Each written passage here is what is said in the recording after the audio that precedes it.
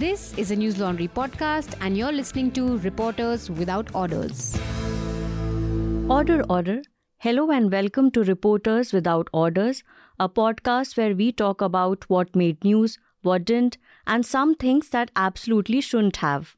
I'm your host, Akansha Kumar, and joining me in the studio is my colleague, Alanjit K. Johnny, a new entrant to our team who has been tracking the recent rumblings in the city of Delhi. His recent story focuses on a stretch of road in West Delhi that has witnessed some of the most horrific road accidents lately. Welcome, Alan. Thank you, Akansha.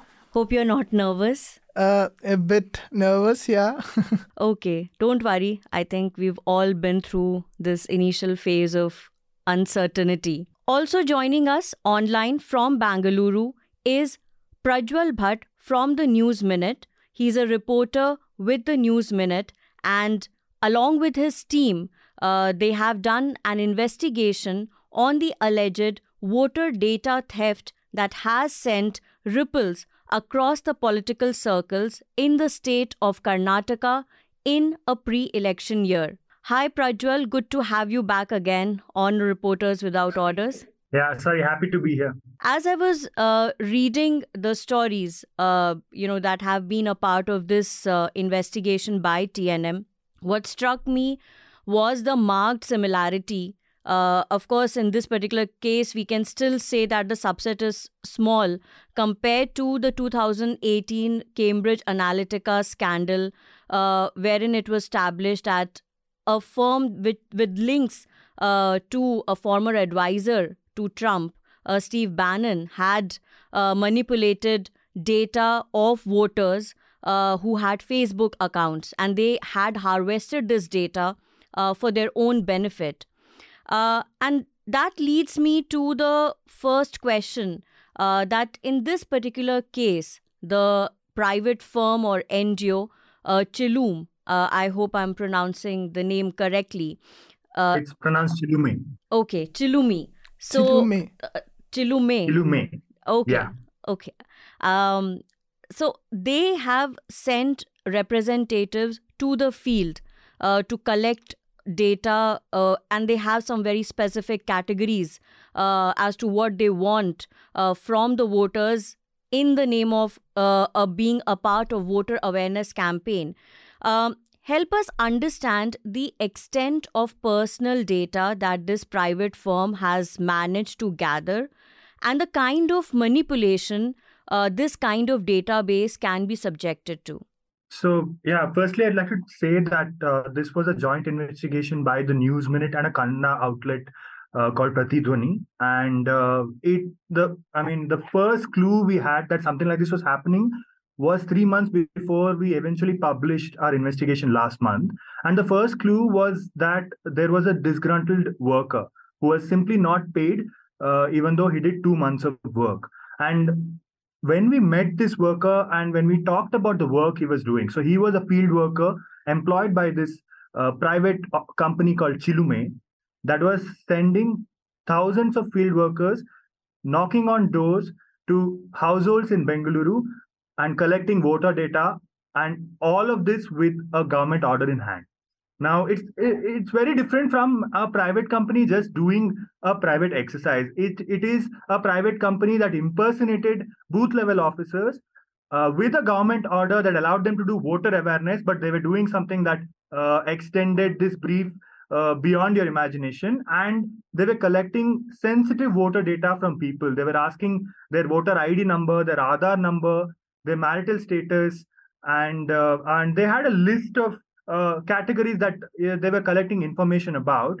And in addition to this, they were also mapping out constituencies. They were marking out maps of areas covered by a polling booth in incredible detail. What is a vacant property? What is a residential property? What is a commercial complex? And this kind of data for a politician trying to win an election is a gold mine. Because elections essentially come down to how much information you have on a voter. And if you are able to make voter profiles that are in this level of detail, if you are able to, tailor your election speeches to the voter profiles that you've gathered, and if you're able to announce policies to the voter profiles you've gathered, and if you're able to even understand where in the constituency are the voters that are unhappy with you, then that is data that is essentially invaluable to a politician. So the illegality in this case was that a private company was doing this, impersonating government officials with a government order, and it was essentially a large scale voter data fraud. And, as your story clearly establishes that this particular private firm also had its own conflict of interest because, they, in their sales pitch, they state very clearly that they can cater to interests of the political parties, and all this data was being fed into this app called Samiksha app. Now that a private entity has this kind of database, what is the Election Commission or the local level authorities doing to ensure that no one misuses this kind of data to retrieve it or to safeguard it? I think one of the good things that has come out of this investigation is that 14 people have been arrested. That the people who were part of this private company and the government officials who sanctioned this operation have faced consequences. But the biggest question, like you pointed out, is where is the data? Now, if you think about the internet age, data is, the fuel that the internet system runs on, as valuable as, oil or gold. And now the question we are also asking is, where is this gold? Where is the data that has been collected? So what we know is that they have, collected data from private residents from thousands of households in Bangalore, because this particular NGO, the particular company, has been allowed to do voter awareness in the city for at least 5 years. This is spanning both Congress and BJP government. And it is in the last 3 months, from August 2022, that they were allowed to, do it in all 28 constituencies in Bangalore. So now the question comes, where is the data that they have collected, right? And we have not gotten answers from authorities, even though the Election Commission of India has promptly taken action and has called for a re-verification of electoral rolls in 3 Bangalore constituencies. And also the opposition parties have made a sound about this, have also ensured that their party workers are checking electoral rolls in all constituencies in Karnataka. So the apart from the criminal investigation that has been opened, there is also a sort of, the system has taken cognizance. And as a journalist, there is nothing more that, you want to do than to see that your story has led to, reform in the electoral rolls and revision, that process that was supposed to happen before the election. But the main question, as we are still asking, is where is the data?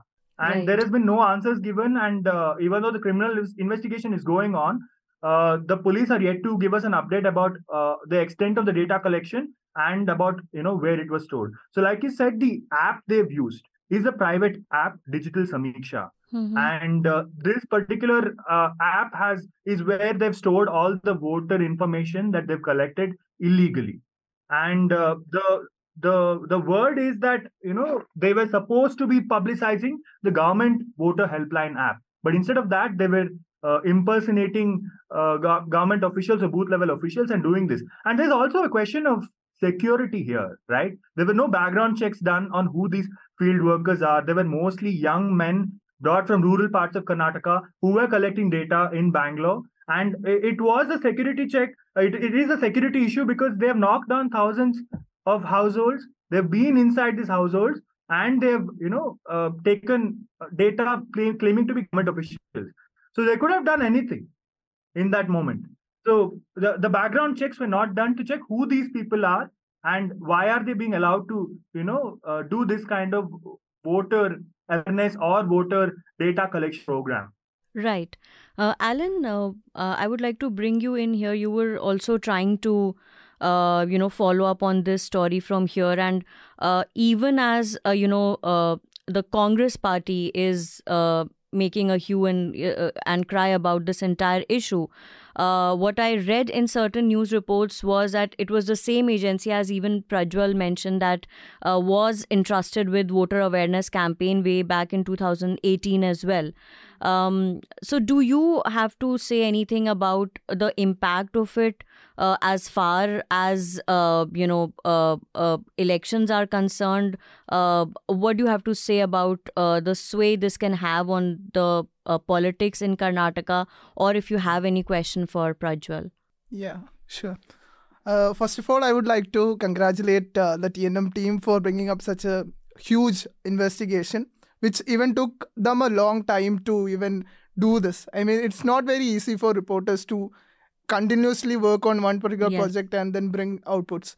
So one thing I've noticed is that the memorandum sent by Congress after the investigation is completely what investigation this both the outlets such as the TNM as well as the Pratidhwani have investigated. So they didn't have anything other than what is already been investigated. So I think like there should be something like as a political party, as an opposition, Congress itself should have did something here as well. See, medias have the very investigative idea, but then as a political party, in order for them to come up in the next elections, they should have something in their hand. They should have an idea on, like, other than what is reported, they should collect more information and then that should be reported. That's something interesting I found in the case. Also, I would like to ask the kind of members who are selected in this NGO. Like, mostly this NGO called Chilume have selected people from rural areas of Karnataka. So when people from rural areas are selected and brought for such a project, like, don't you think so? Like, there is a kind of, like, the very affected people, even after FIR was filed against the Chilume, like, most of the Chilume associates were, like, people from rural areas. And the BBMP officials weren't having, like, they were actually suspended or something, but then there were no major actions taken. So I think so, like, there's a kind of more affection to the rural people who is associated with Chilume other than the real authorities who is in the background. So that's something I would like to ask. Right. So I will request Prajwal to give a response to the question raised by Alan, which is that whether the higher-ups in this private firm Chilume faced any sort of disciplinary action, any sort of penal action was taken against them, or was it those who are already at the bottom of the pyramid at the receiving end as usual? Prajwal, now you may thank you for the question. And I think you have somebody who's followed the investigation and somebody who's very perceptive about what happened here. I would like to say that, like you rightly mentioned, the people who were initially, accused in the case, the people who were initially targeted in the case, were these field workers who were brought to Bangalore in hordes. They were pitched up in PGs on the outskirts of Bangalore, and they were sent out to do data collection. And from my understanding, having spoken to them at length, they did not know that they were part of an illegitimate exercise. They thought that they are in Bangalore to work with the city civic body, the BBMP, and do voter data collection for a legitimate government exercise, because they were given BLO cards identifying them as booth level officers, and they were told to go and do this data collection. And so it came as a surprise to many of us who were part of the investigation that the first person accused in the case was a field worker who actually did the data collection but was not aware that what he was doing is in fact illegal. Now, but I have good news to report that after the first case was filed against him, he in fact has not been arrested. And the people who have been arrested are the head of the institution of Chilume and the key members of Chilume who plotted this. That there have been 14 arrests, including 4 people from the BBMP, and key members of the Chilume, including its head Krishnappa Ravi Kumar, who started this organization many years ago, way before 2013, and his organization has been involved in data collection at various stages since 2013. And during our investigation, we found that not only did the field workers did not know anything about the illegality of what they were doing, that Krishnappa Ravikumar was somebody who was very confident that what he was doing is in fact legal.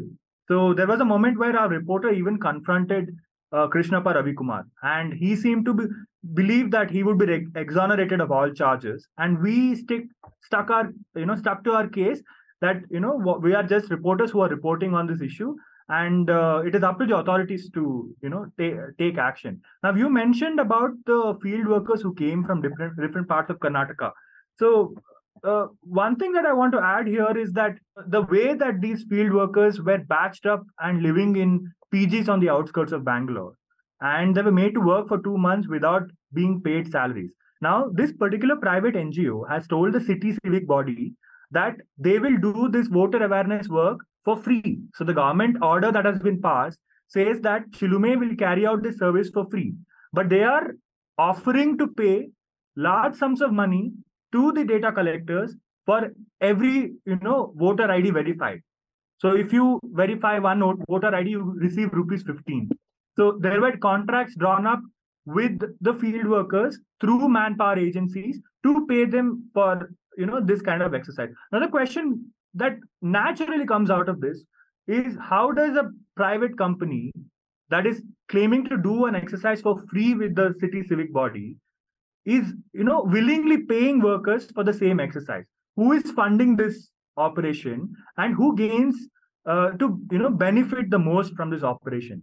One of the other stories that we have done since the first investigation was published was that a former BJP MLA in Bangalore paid rupees 18 lakh for a voter data survey from Chilume. Now, this is a direct fallout of what this kind of data means to a politician or means to somebody who is standing for an election. The other thing we found is that some of the field workers for Chilume were actually being trained in a BJP MLA's ward office.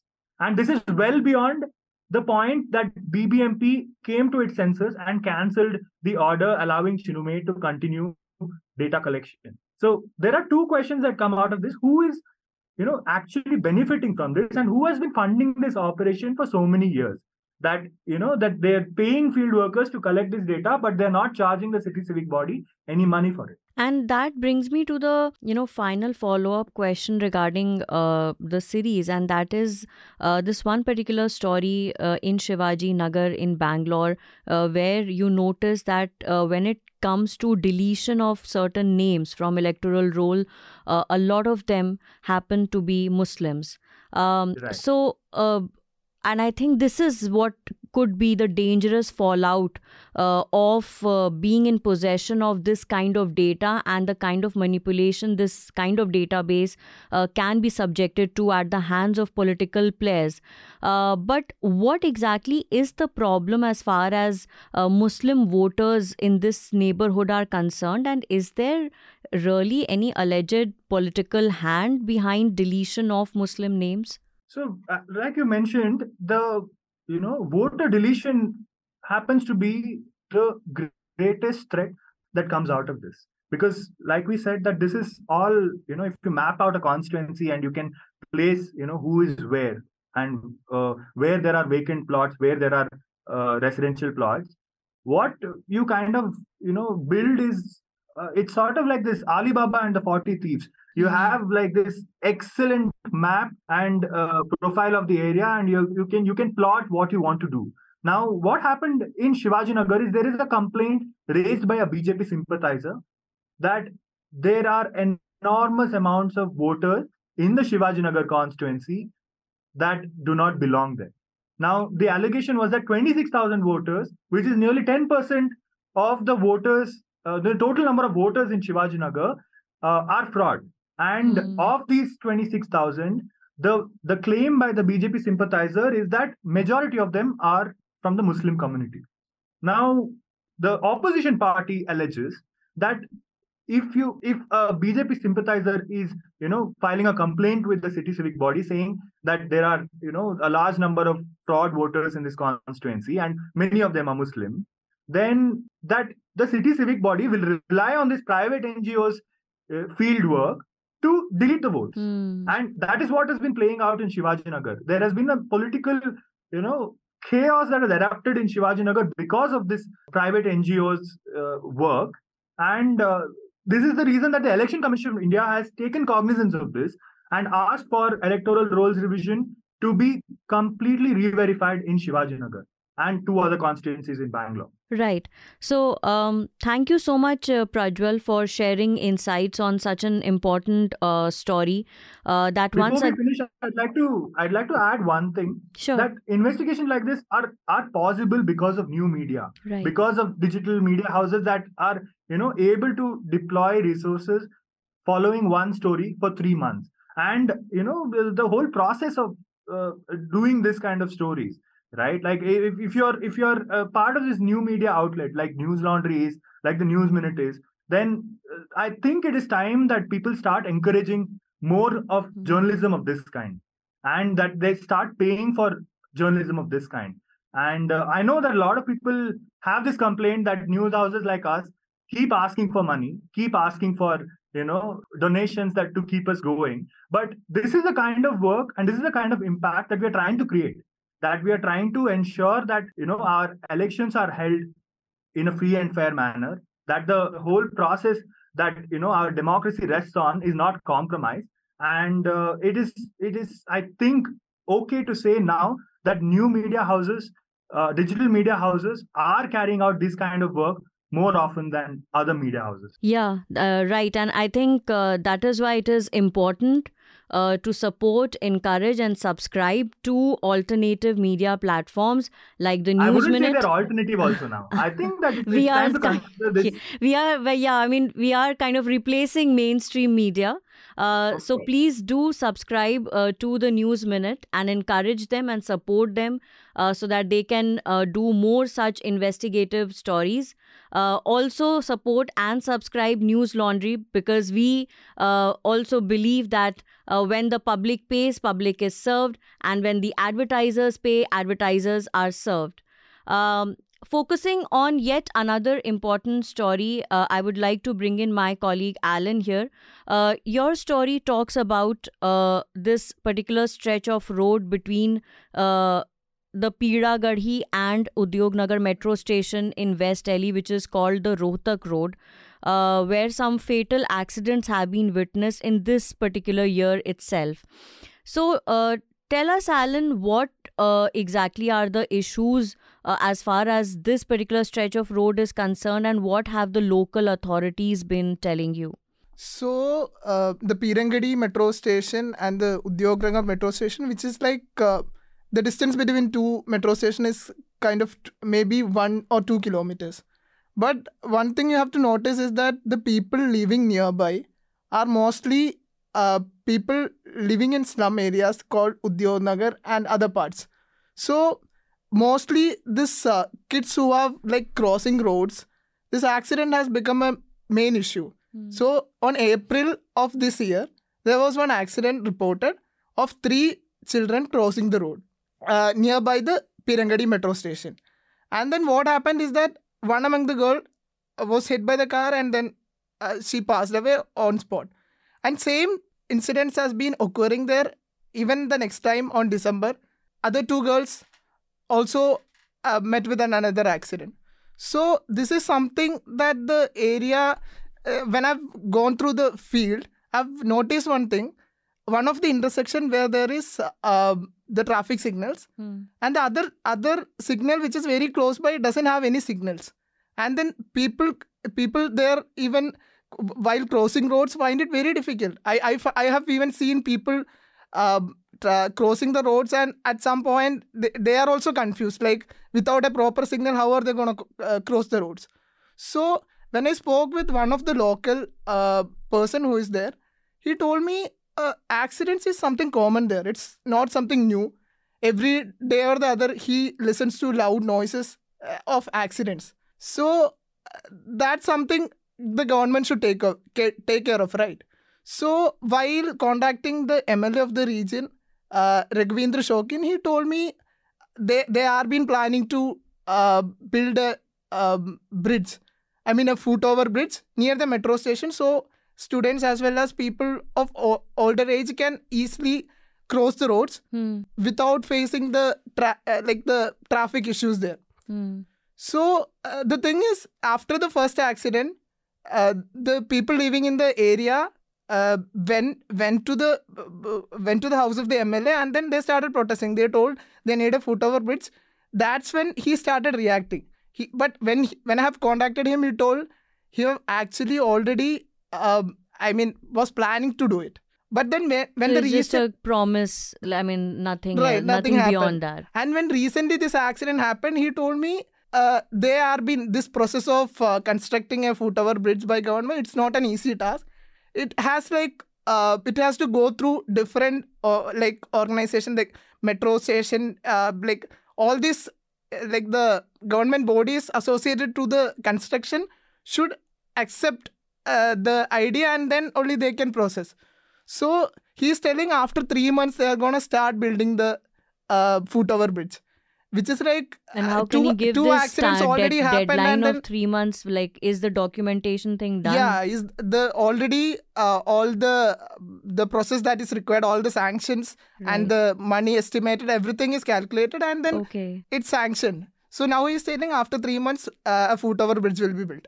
So now my next question is what's the use of the foot over bridge? So I spoke with one of the NGO in Delhi.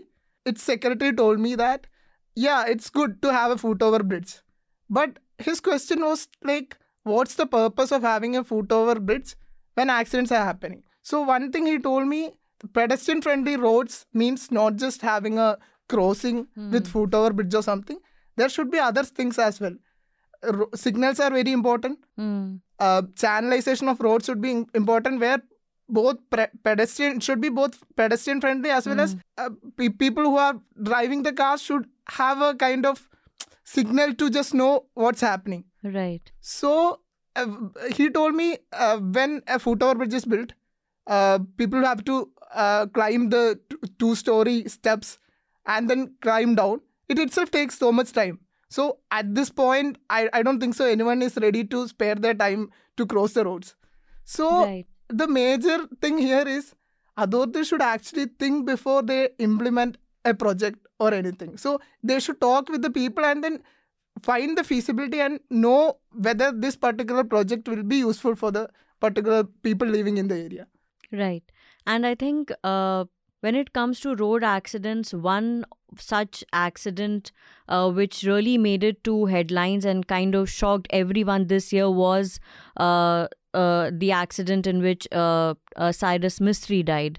And I was reading this particular story on ndtv.com, which said that that particular stretch between Mumbai to Ahmedabad had witnessed 60 accidents in just this 1 year.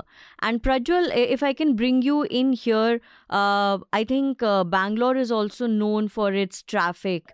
And there is one quote which kind of really struck a chord with me. It's by Piyush Tiwari from the Save Life Foundation, who kind of has been very vocal about what else needs to be done in order to avert road accidents. And in an interview to the Open magazine, he was quoted recently as saying, besides human behavior, we can also look at the road engineering and vehicle engineering aspects. Only then can we prevent road accident related deaths in the country. So help us understand how big this is an issue in another metro city, which is Bangalore. No, I mean, before the election, I think if you talk about, the issues that people are talking about in the city of Bangalore, unanimously you will find so many people just talk about the traffic and just talk about the fact that there are potholes in our city. And one of the things that has been emerging in the past year is that there have been so many deaths related to potholes. And so many people who have lost their lives trying to navigate potholes, and they get into an accident. the one thing that has been common in all these cases that there is talk of compensation, but nobody has received compensation. In most cases, the city civic body simply absolves itself of responsibility by ensuring that they are not the party that is considered to be guilty, that the driver on the road who is on the opposite side and still navigating the same pothole is the guilty party. Or if there is an advertising board involved, they find the company that is advertising there and make them the guilty party, but ensure that the city civic body is not responsible. And this means that the compensation that the victim's family that need to receive it, they do not receive it. And if you talk about Bangalore's problems, then infrastructure and the fact that our traffic is at a standstill comes at the top of the list for so many of our residents. But until recently, there was not much that was done to improve it. Now the BJP government in Karnataka is trying to, they install somebody with a PhD in traffic management as the special commissioner for traffic, and are trying to ensure that the traffic in the city is speeded up. But there is still a long way to go before we can consider that this city can essentially function in this current state of traffic. And there was one particular quote by Union Minister Nitin Gadkari, Alan, that you were just mentioning to me before the podcast. So what is it that the minister had to say? Because this is also a government which actually lost one of its union minister, Gopinath Munde, in a road accident in Delhi itself. And every time such a thing happens, you just hear the same rhetoric that everyone should wear car seat belts. Even if you're sitting on the back, you should ensure that you wear one. But tell us what exactly the minister had to say on this. So recently I've read this report that's saying that there was a summit by TV9 on road safety. So in that minister, what the main thing that said by the minister is like, all people, citizens, the government and other agencies to together participate in this road safety measures. So it's very easy for ministers to claim that everyone should take part in road safety measures. But at the end of the day, who is going to implement this? It's the government. So they are also kind of running from their particular, they are not ready to take up the blame or something, because they often blame the people itself. I have heard this comment from one of the ministers, not ministers, MLA associated to the area. He told people started coming only after accidents started taking place. So it's so someone should not migrate and come to Delhi to, in search of work. They should just stay where they are. Yeah, it's they are not ready to take their responsibility. They are blaming someone, the citizen itself. So they are the ones who should provide all this necessary infrastructure for people to have a better road safety measures, and everything should be associated with the party itself, the government itself. And then when they're trying to get out of their responsibility, it's very hard for citizens to say what to do now, or what will happen next. It's so unpredictable. Right.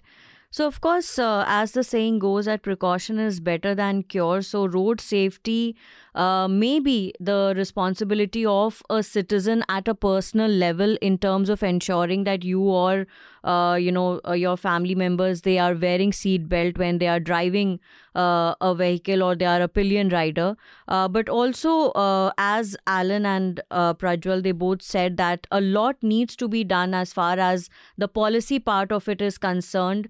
And the civic agencies, the local politicians, they also need to wrap their head around how to manage a blind crossing as in the Rohtak Road, and not blame it on people who are living in this particular neighborhood. And that brings us to the last segment of this podcast, where we share recommendations for our listeners. So, Prajwal, what would you like to recommend? I don't think journalists find a lot of time to, read books, watch movies. Right. But in this month, I found that a film recommended to me by a friend. She said it is also a film that journalism aspirants, students who are studying journalism or want to be in this field should be watching, because I think when you're in college, you have this idea of journalism that is heavily focused on what TV journalism is doing.